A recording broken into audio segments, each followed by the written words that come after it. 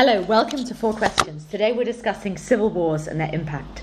So we know civil wars create tremendous brutality, deaths, and destruction. But how do they influence people's interactions, their trust, and their entrepreneurial zeal? This is really hard to measure. So we could try to understand this through within-country variation, those more or less exposed to conflict, but this obfuscates shared experience of uncertainty. So 2 brilliant minds, Owen Osier, economist at the World Bank, and Pam Jakila, associate professor at Maryland, did something fairly different. They did a natural experiment by mistake. So you two did this experiment, and you did it as a survey, and your survey got interrupted. The 2007 post-election crisis, 1,000 dead, hundreds of thousands internally displaced, months of conflict, ethnic tensions, and your survey was put on hold. And let me jump in right there. Exactly. The survey was put on hold. And that's the key to this whole design. You see, in the middle of the survey, there was a long list of people to be surveyed in this project, and they were broadly similar to one another. In fact, the order of some of the surveys had actually been randomized so that the people being surveyed in the run-up to the post-election crisis in Kenya in 2007 were broadly similar to those who were surveyed in the aftermath of the crisis. The only difference is this experience of the violent post-election crisis, and we see this very large effect. And we should say that this wasn't our doing. So this long survey where people were randomly assigned to different waves was not our project at all. We'd just been brought in by Ted Miguel. The great Ted Miguel. Yes, the great Ted Miguel, who'd asked us if we could design a way of measuring risk preferences that... So how do you test risk aversion? That seems really tricky. Yeah, so we take a variant on the standard approach that's used by experimental and behavioral economists. So we ask people to make lottery choices, so to choose between different risky prospects. So maybe we offer you a choice between receiving 100 shillings for sure and a 50% chance of receiving 400 shillings. Or receiving nothing if the thing goes bad. Or receiving nothing. And so this is a common approach. It's often done in what we call incentivized experiments, so where the payoffs are real. Yeah. What we did was think carefully about how we could embed questions like this into a survey. And so the approach that we took... A survey, mind you, of 5,000 people running over the course of a couple of years. So whatever we were going to add was going to have to be pretty simple and straightforward to execute.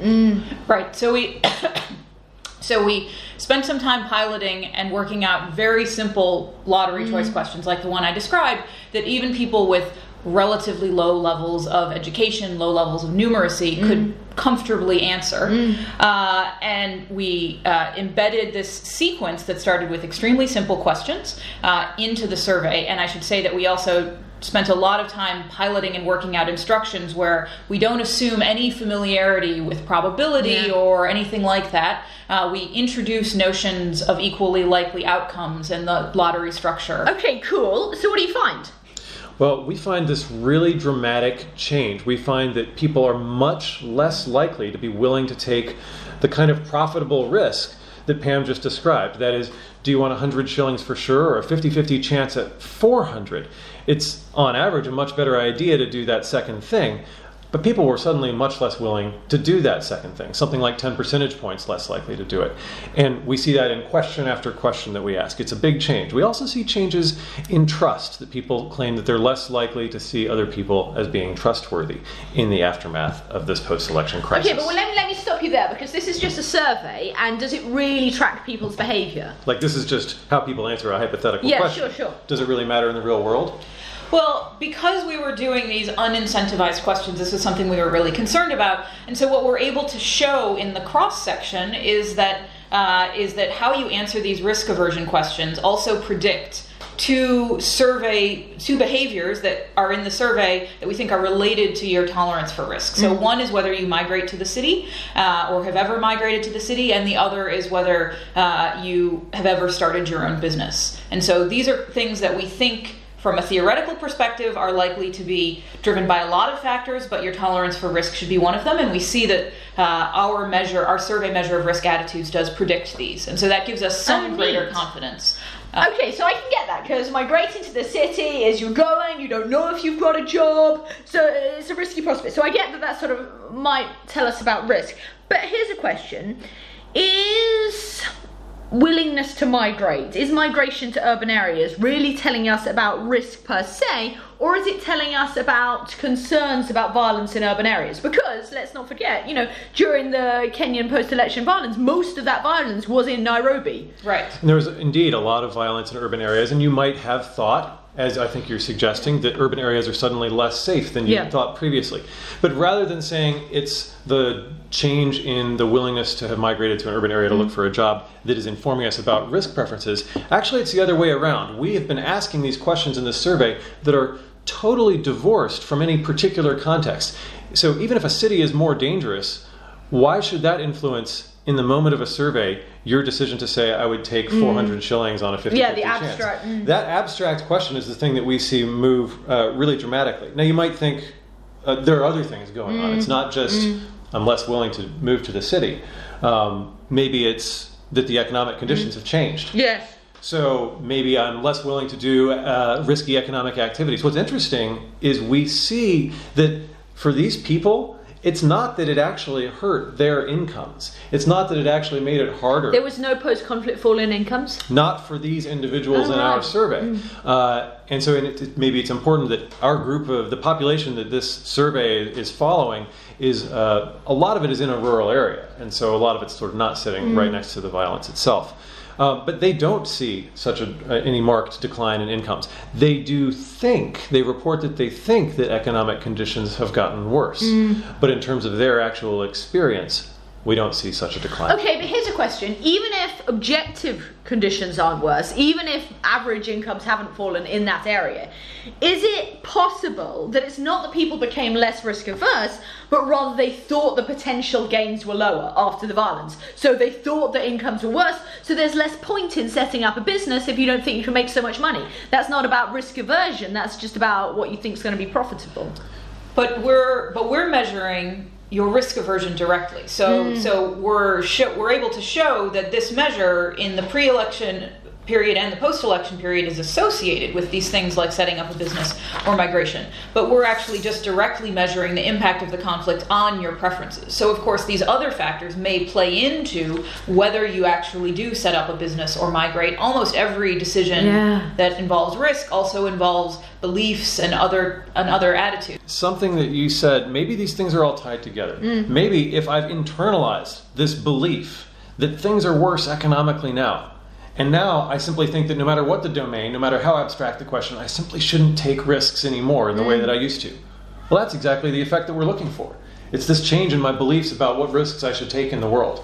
So maybe rather than being sort of a problem for the study, maybe that's actually the thing that we found. Yeah, absolutely. And so I think that's the importance of having these two methodologies, by not only tracking people's behavior and showing that's associated with risk, and then having the survey. And the survey informs our decision that it's about riskiness and risk aversion rather than something else. But here's a question.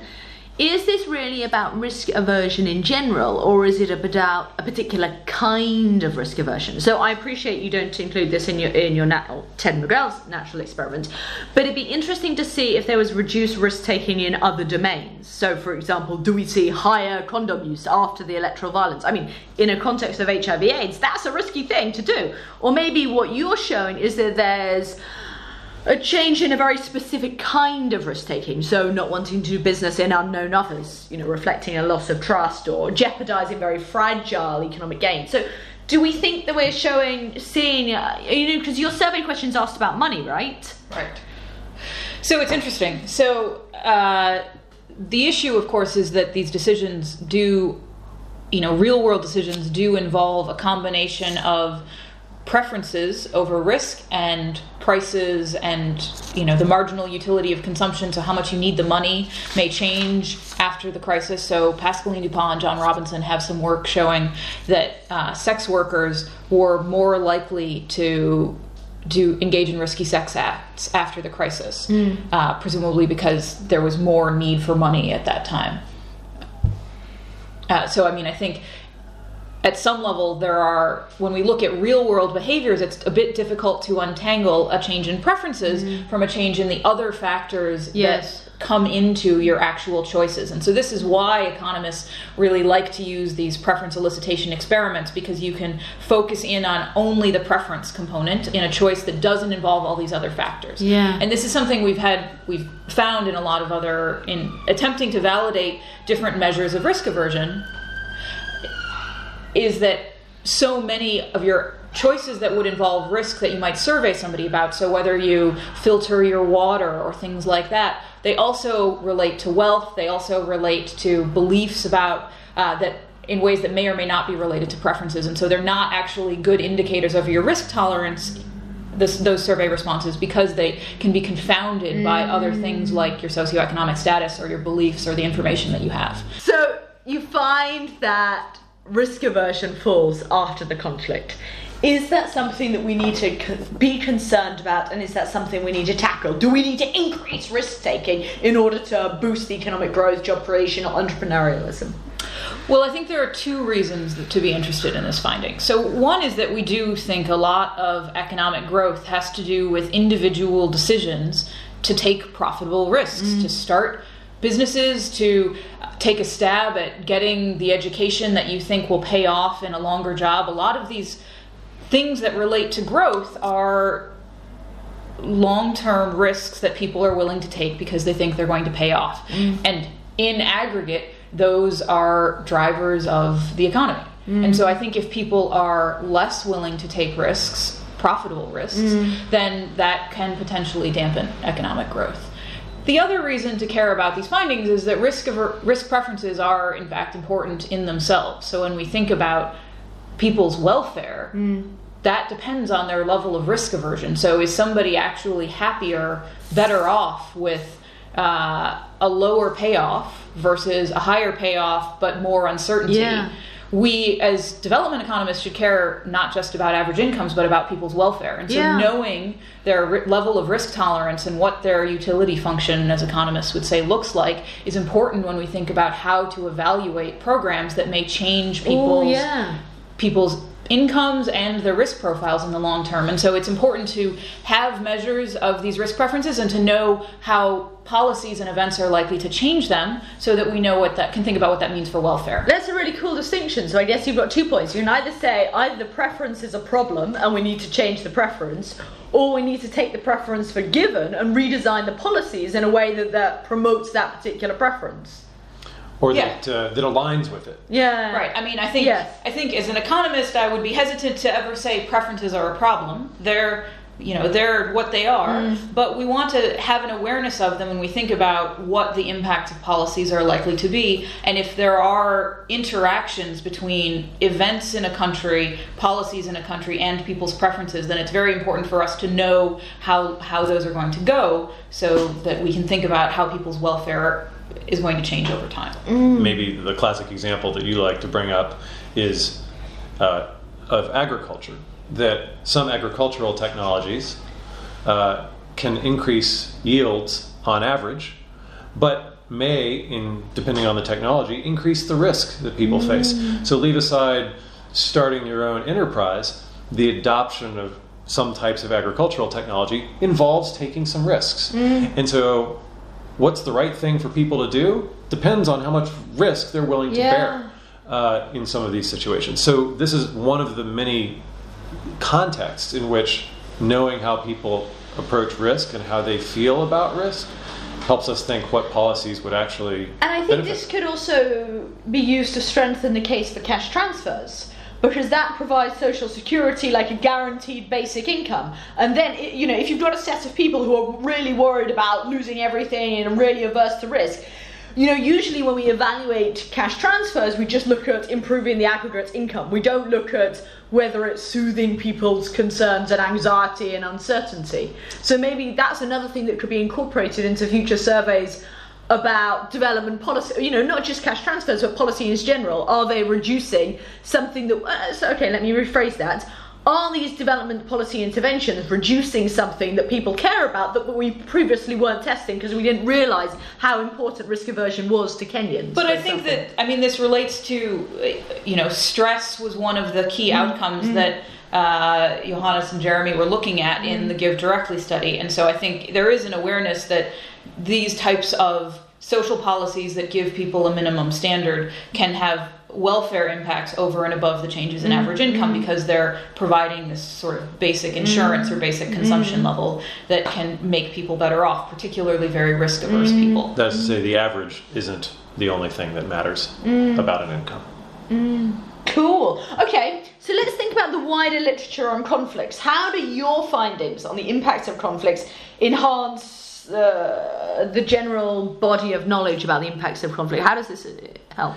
So lots of people in lots of disciplines have looked at the impact of conflict and the fact that this, terrible coincidence of events produces a natural experiment in Kenya, we think probably has lessons beyond Kenya's borders.